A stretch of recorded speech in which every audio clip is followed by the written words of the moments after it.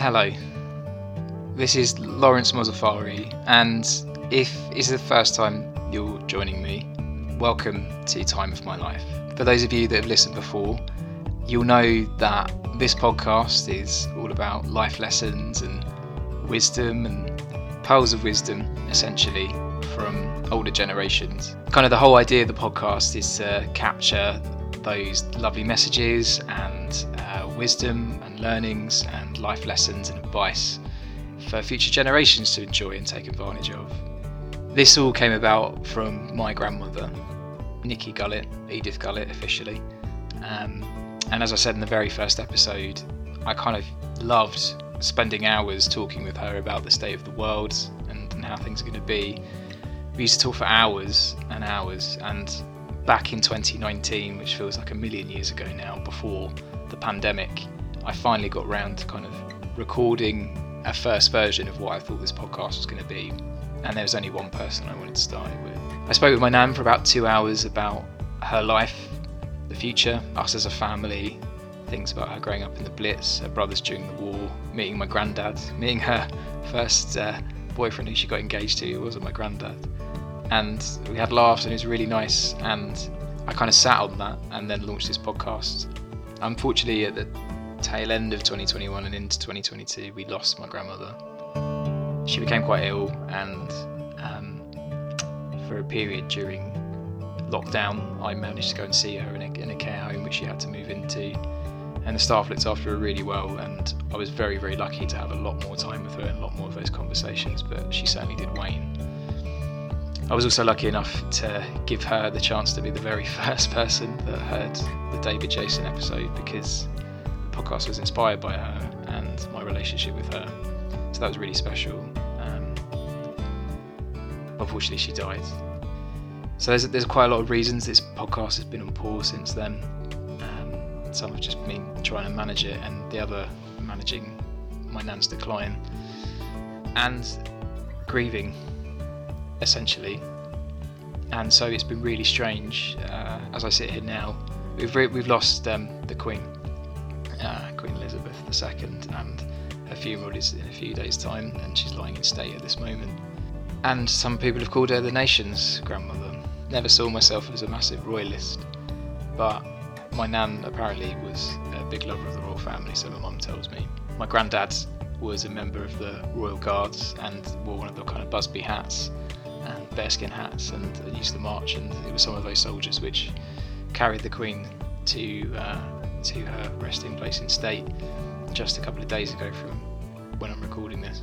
So at this point I wanted to return to the podcast and kind of get things going again, but before I could, I had to do this episode. So there's a much longer version of this podcast which has been for my family with that whole recording, which I'm really glad I did. I think I can hear my own voice at the time that I was doing it at Christmas, maybe a bit hungover after staying with my family. We start with more energy than we sort of fizzle out to, but I'm so glad to get it recorded, and it's been surreal. Although I've been grieving my grandmother for months now, the fact I had one last conversation to turn to has been really heartening.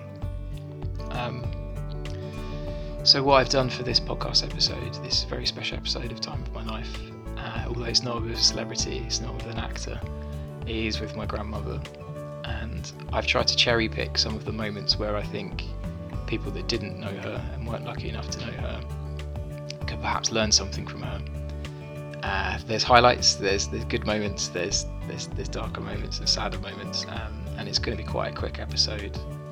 And so what I'll try and do is kind of paint the picture into those stories, so it's a little bit different than normal, to give you a bit of context and what I think you might be able to take away from it.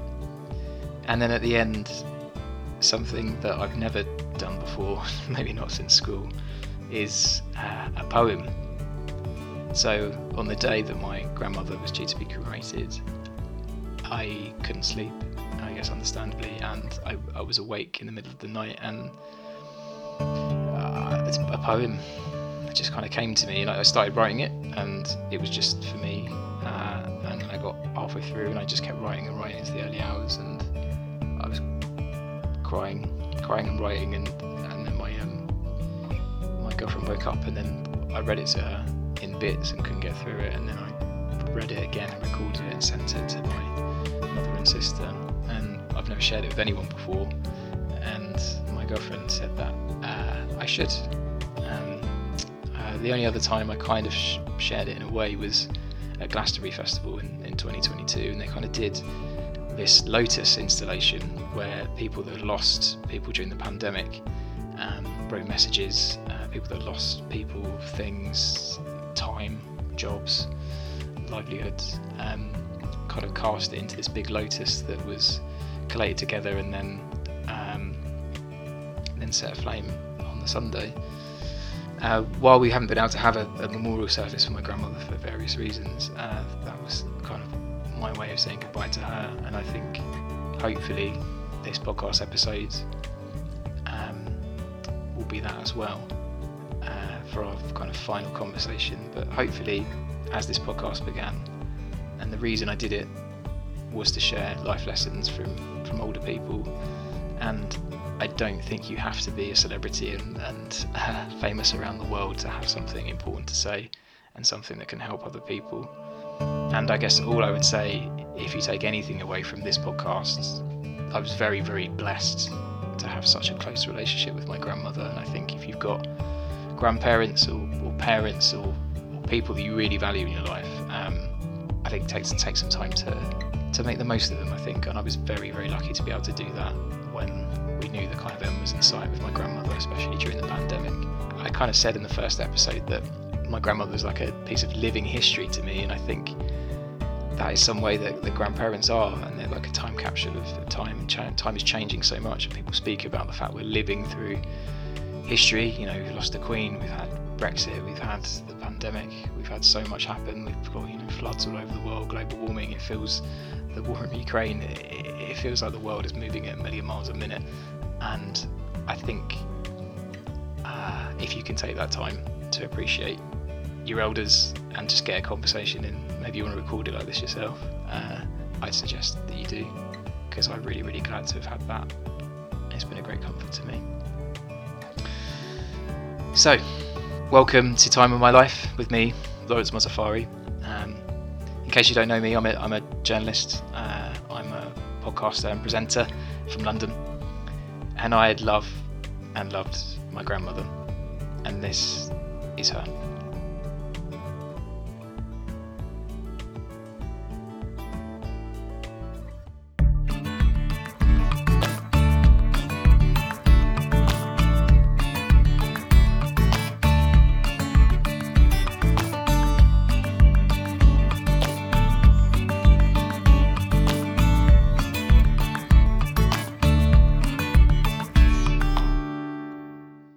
He must have said to him, "Oh, that's Edie Hickey." He misheard and he said Nicky. So that's where I got that's why I'm called Nicky. From then on, I was called Nicky. And that name stuck because I never liked Edie anyway. I didn't. And I've never used it. Even though I like it now, for Edith, it sounds a nice name. Yeah. Edith, when you see it.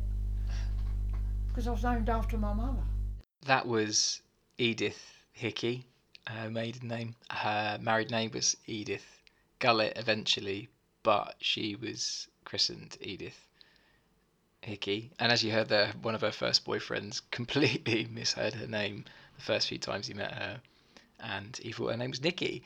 And she told me in the full conversation that she didn't realise till they were at the Wimbledon Palais, I think, one night in London, and he just wrote Nikki on her coat, and she was like, "Oh, that's why he's been calling me Nikki all along," and it stuck. And yeah, she called herself Nikki for the rest of her life. Changed her name just for friends, but never officially. After this, my nan, she goes on to talk about her very earliest memory, and it's such a small, simple, sweet little thing, but I think there's maybe something there to think about, making the most of the small moments and how sometimes there's great pleasure in simple things.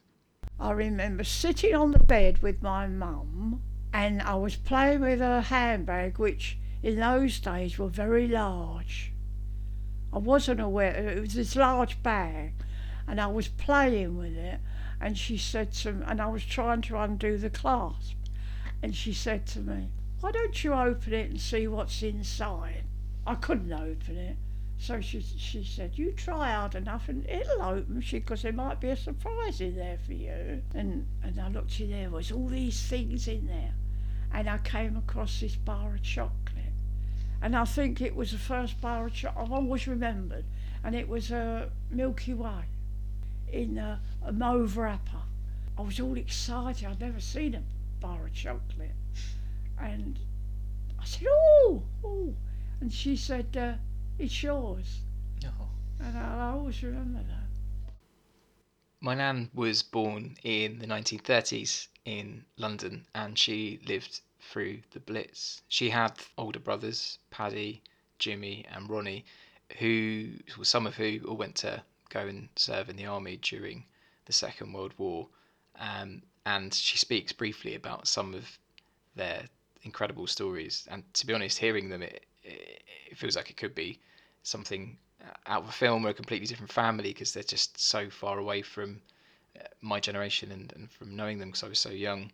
She speaks about being evacuated and her house being bombed. And I think, like so many stories from the war, from the Blitz, there's messages of resilience and things like that. And some people talk about it being, Britain's finest hour. But I think it was just quite a window into times were really hard, and a lot of people live through that. Maybe some of your family members might have lived through that without you realizing. And I think this is kind of goes back to quintessentially the thing I talked about at the top of the podcast of people being living history, and you might not even realize there might be incredible stories of your grandparents, friends, nans, uncles that are locked away in there you might not even know. And I think a much smaller scale, more personal tied to that your family has is really special. So please do ask those questions. But here is mine, and here's the story of my nan being evacuated and her brothers in the war. What was it like growing up around that time?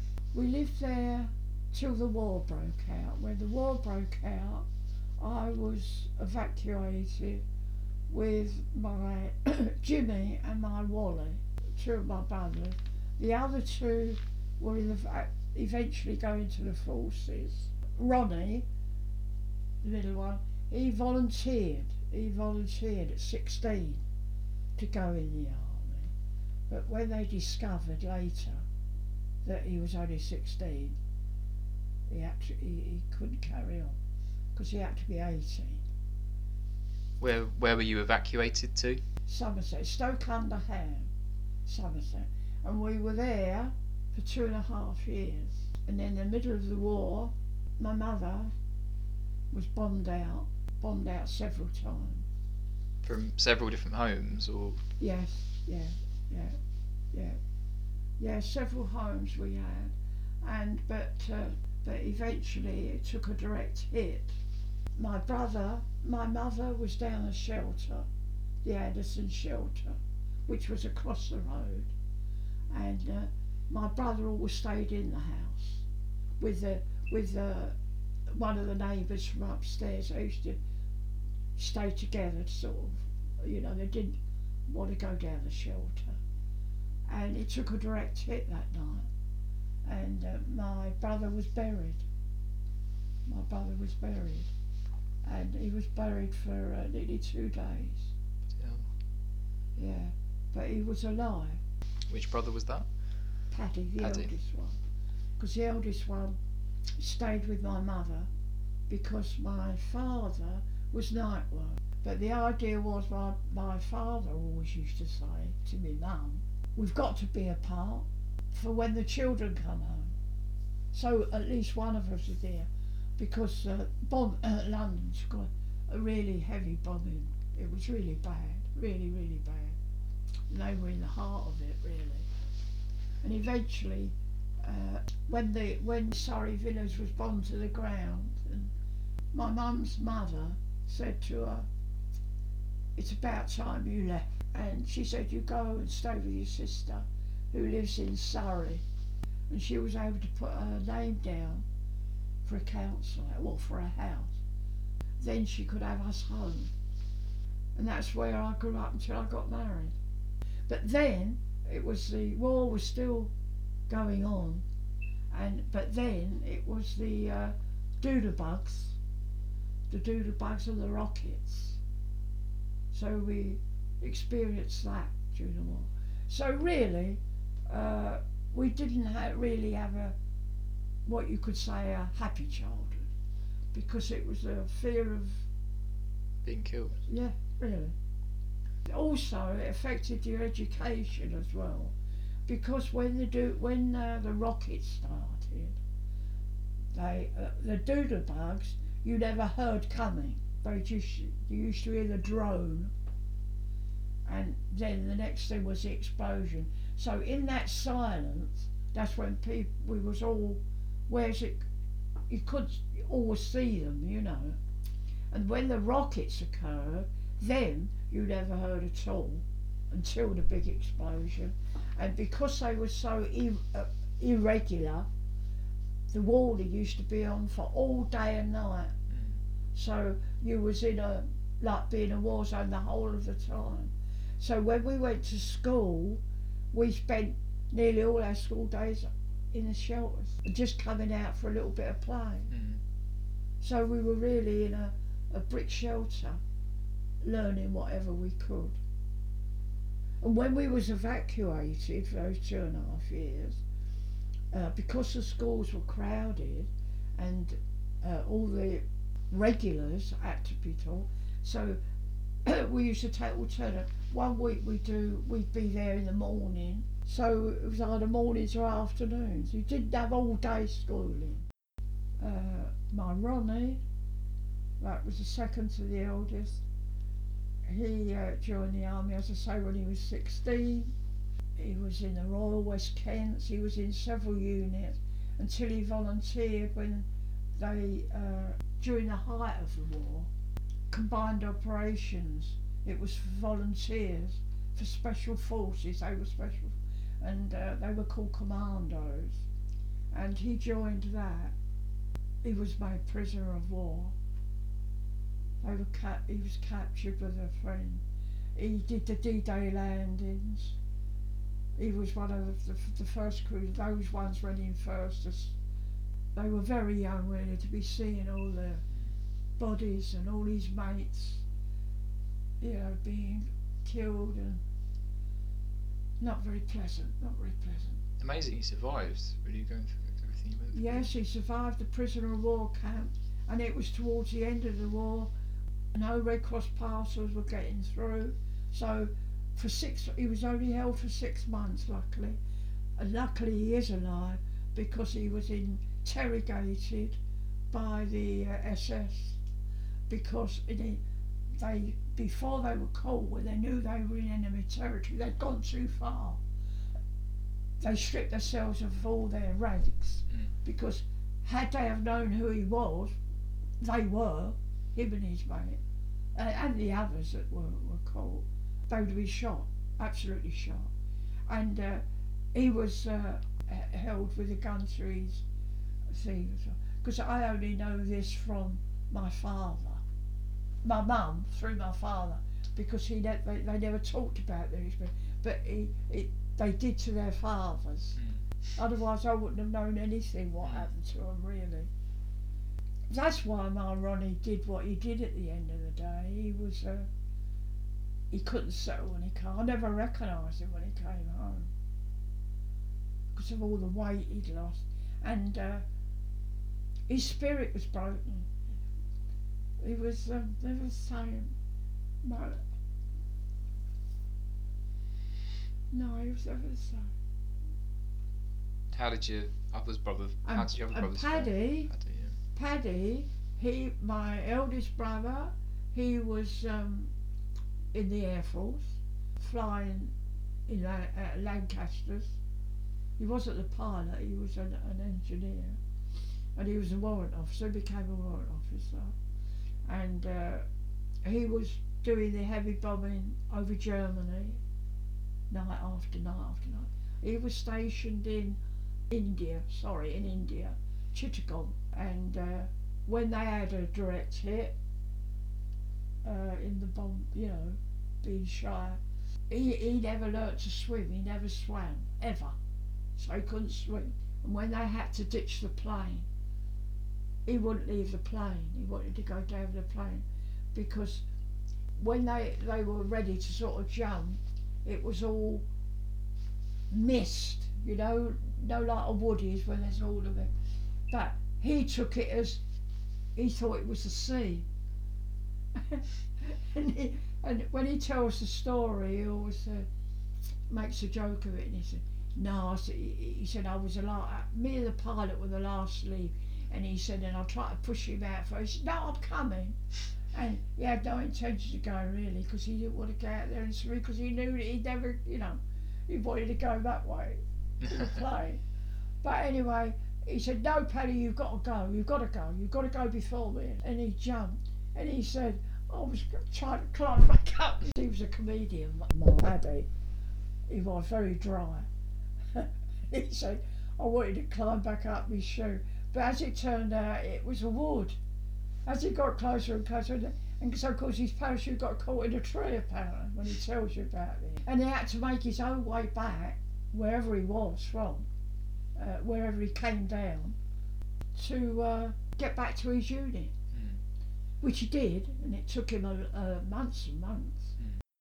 After the war, one of my nan's brothers ended up working as a mortician, or effectively a gravedigger.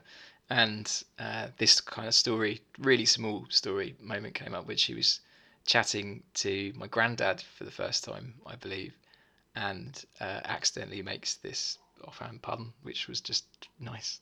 It was asked about me brother, I think, a family brother. And he said, "Well, what did my Ronnie?" And he said to me, "Oh, so what does he do for a living then?" So I said, "Oh, he's a grave digger." It was true. I said, "He's a grave digger," but I said, "He's worked his way up." I said, "I didn't say one." I said, "But he's worked."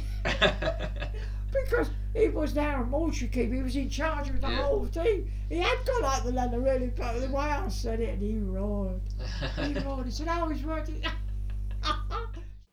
The joke obviously worked because my nan and granddad ended up going on their first date together. And here she talks about going to a lovely cosy pub, and the barmaid made an assumption about them, which ended up being very true. And we went to this little pub. I remember we were going there, it was called the Snug. Yeah. And there was this fire going and all that.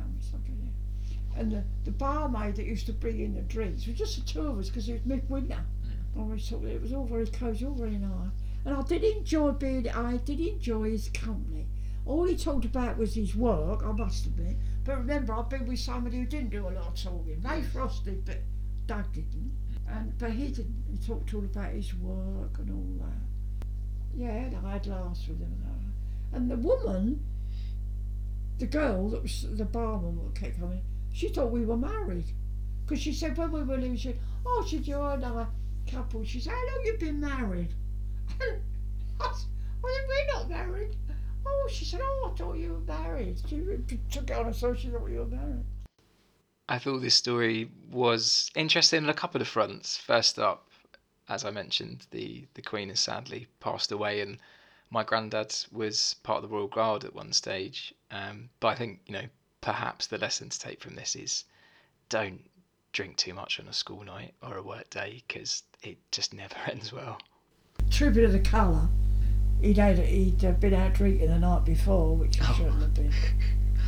And their hats, which is, they call them busbies, bearskin. Big bearskin, yeah. And he said that because you had to be absolutely meticulous, didn't you? And it was a hot day when he did it. He was saying. No, he only ever did that once, not because of anything, but just the once he did it. And he felt rough because he'd had a bad night. And he said, "But I had to do this, the the hat." So he said, what I did is I got a bucket of cold water. He said, I got hold of it and I just plumped it in there, then shook it, left it overnight, and in the morning brushed it and then put it on there. He said, but it wasn't as it should have been. But he said that he remembers standing there and thinking, I'm going to go any minute, fine, But his mates were standing close to hold him. And finally here, I guess this is the biggest pearl of wisdom that my nan had to offer when I spoke to her about what life lessons would she have, or what would she hope for the future for her family, and what advice would she have for the future generations of our family, and I guess by extension you listening, and anyone. I mean, she was a big believer in the marriage and relationships and stuff, and she talks about meeting the right person. I don't think that relationships, guarantee happiness. I'm sure I don't have to tell you that. But I think the thing that I really picked up on was talking. So I spent hours and hours talking to my nan, and despite the 60-year age gap between us, we'd have really candid conversations about everything growing up. And she was always really with it right to the end, which was very, very lucky to be the case. And she talks about the idea of opening up, speaking about your feelings, not keeping it bottled up. And for someone from such a drastically different generation, I think it's really right, and perhaps something a generation could have benefited from more, especially our brothers, as you spoke about. But I'm a big believer in talking about things, communication. I think anyone that knows me will know that. And it might be hard a lot of the time. It might be onerous. It might not feel like it's going to make things better, but I think it very, very rarely makes things worse. And I think the more you can talk to someone, people, and open up and share your feelings, I think, as we've seen in the big change in attitudes towards mental health in the last few years, I think it really does help. And mental health doesn't start and stop with just talking, of course, but I think in terms of day to day, it certainly can do, and especially with your closest and most important relationships, trying to talk things out. Don't keep them bottled up, because they fester and get worse, and then you can lose them. Had they have met the right people, that they would have done very well in life if they'd have met their soulmate. But I'm afraid we're not all lucky enough to do that, have that. Yeah. But if one does, and it lasts, and they're happy, it can happen. There's nothing better. I feel if in life you meet the right person and you both choose the same path or want the same things in life, and you're happy together through your life, you'll have your ups and downs, but when you do, if there's anything on either of your minds, or you find, oh dear, we're not getting on so well, because there'll be times when that happens, you talk about it, open up, let your feelings out rather than keep them inside, because if you keep them inside and out, it damages you.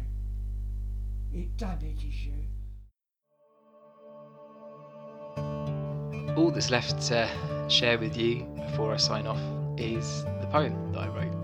So I'll leave that with you now. But thank you so much for listening. I'm hoping that this is the momentum that brings me back to this podcast after a long pause. And thank you to my nan for everything, for years of being a great grandmother, second mother to me, effectively. I lived with her at different points in my life. I felt like I could tell her everything, and I think the fact I'm doing this and this conversation we've had is a testament to her and how she raised me, I think. But I'll leave you with this poem. Thank you so much for listening. If you'd like to support this podcast and the future of it, you can hit subscribe on your platform of choice. You can tell a friend about it if you like. And you can also support me a few other ways. I'm Lawrence Mozaffari, journalist, on Facebook. I'm on Instagram as Lawrence Mozaffari, and I've got a page for this profile for this podcast I'm building up. And I'm on Twitter at Lawrence_Moza. And there's also an account for Time of My Life Pod as well. I'm on Ko-fi, ko-fi / Lawrence Mozaffari, if you'd like to financially support the production of the podcast. And I also can't go without saying thank you to my good friend Joshua Ferreira, who produced the intro music to this podcast and the backing track as well. But thank you so much for joining me, and thanks for your time, and I'll leave you with my poem. Dear Nan, from Boy Boy, to the one that I loved. to the mother of my mother, who cared for many a sister and brother. To your books, to your glasses, to your crow-like laugh, to my peeled apples, Hannah's drumming, and Grandad's fish in the bath. To the longest of talks and hours of Scrabble, to screaming long fights between our tiny loving rabble. To hours of games, to not spelling my names, I can still picture you in those giant glasses frames. To you, dear Edith, who helped teach me to be a man. To the grandest of mothers, to my sweet caring Nan. To Nicky the Hickey, a woman who changed her own name. Secondly, to Gullet, I'm broken, we can't speak again. Evacuated you were, and saved from a world war. A piece of history you are, and shall be forevermore. She spoke as she found, to the little brains of Britain. You'll know I'll always cherish the letters we've written. From babies to a graduation, the things you have seen. You sat in your front room and watched the world change on a screen. We'd put the worlds to rights for hours on end. Who knew a Nan could be like a best friend? We jumped as kids so loudly in that room upstairs. Years later, Hannah would come to cut your grey hairs. Why is my memory like a sieve? The moments are fading, of you, our talks, of the life that we live.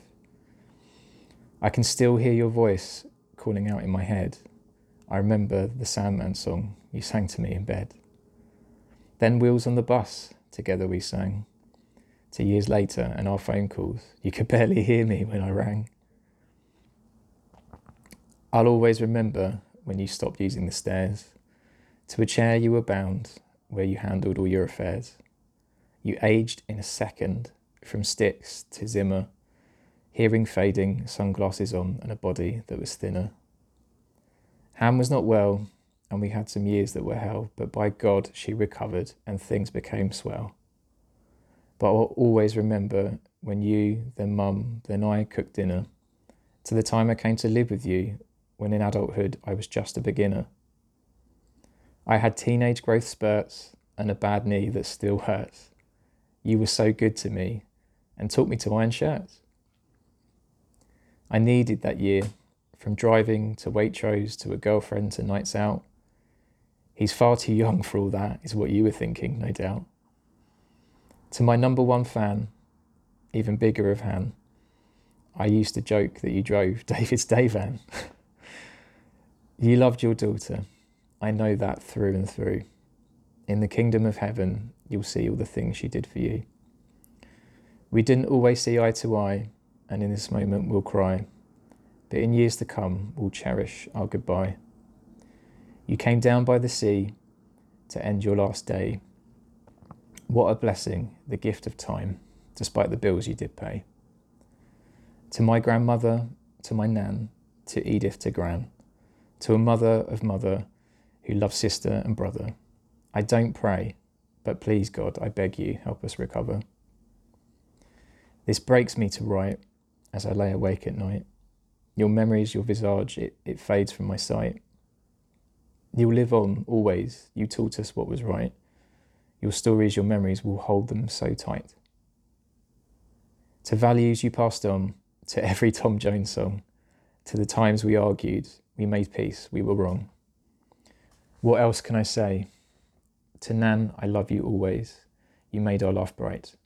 And one more thing, as you used to say. Night night.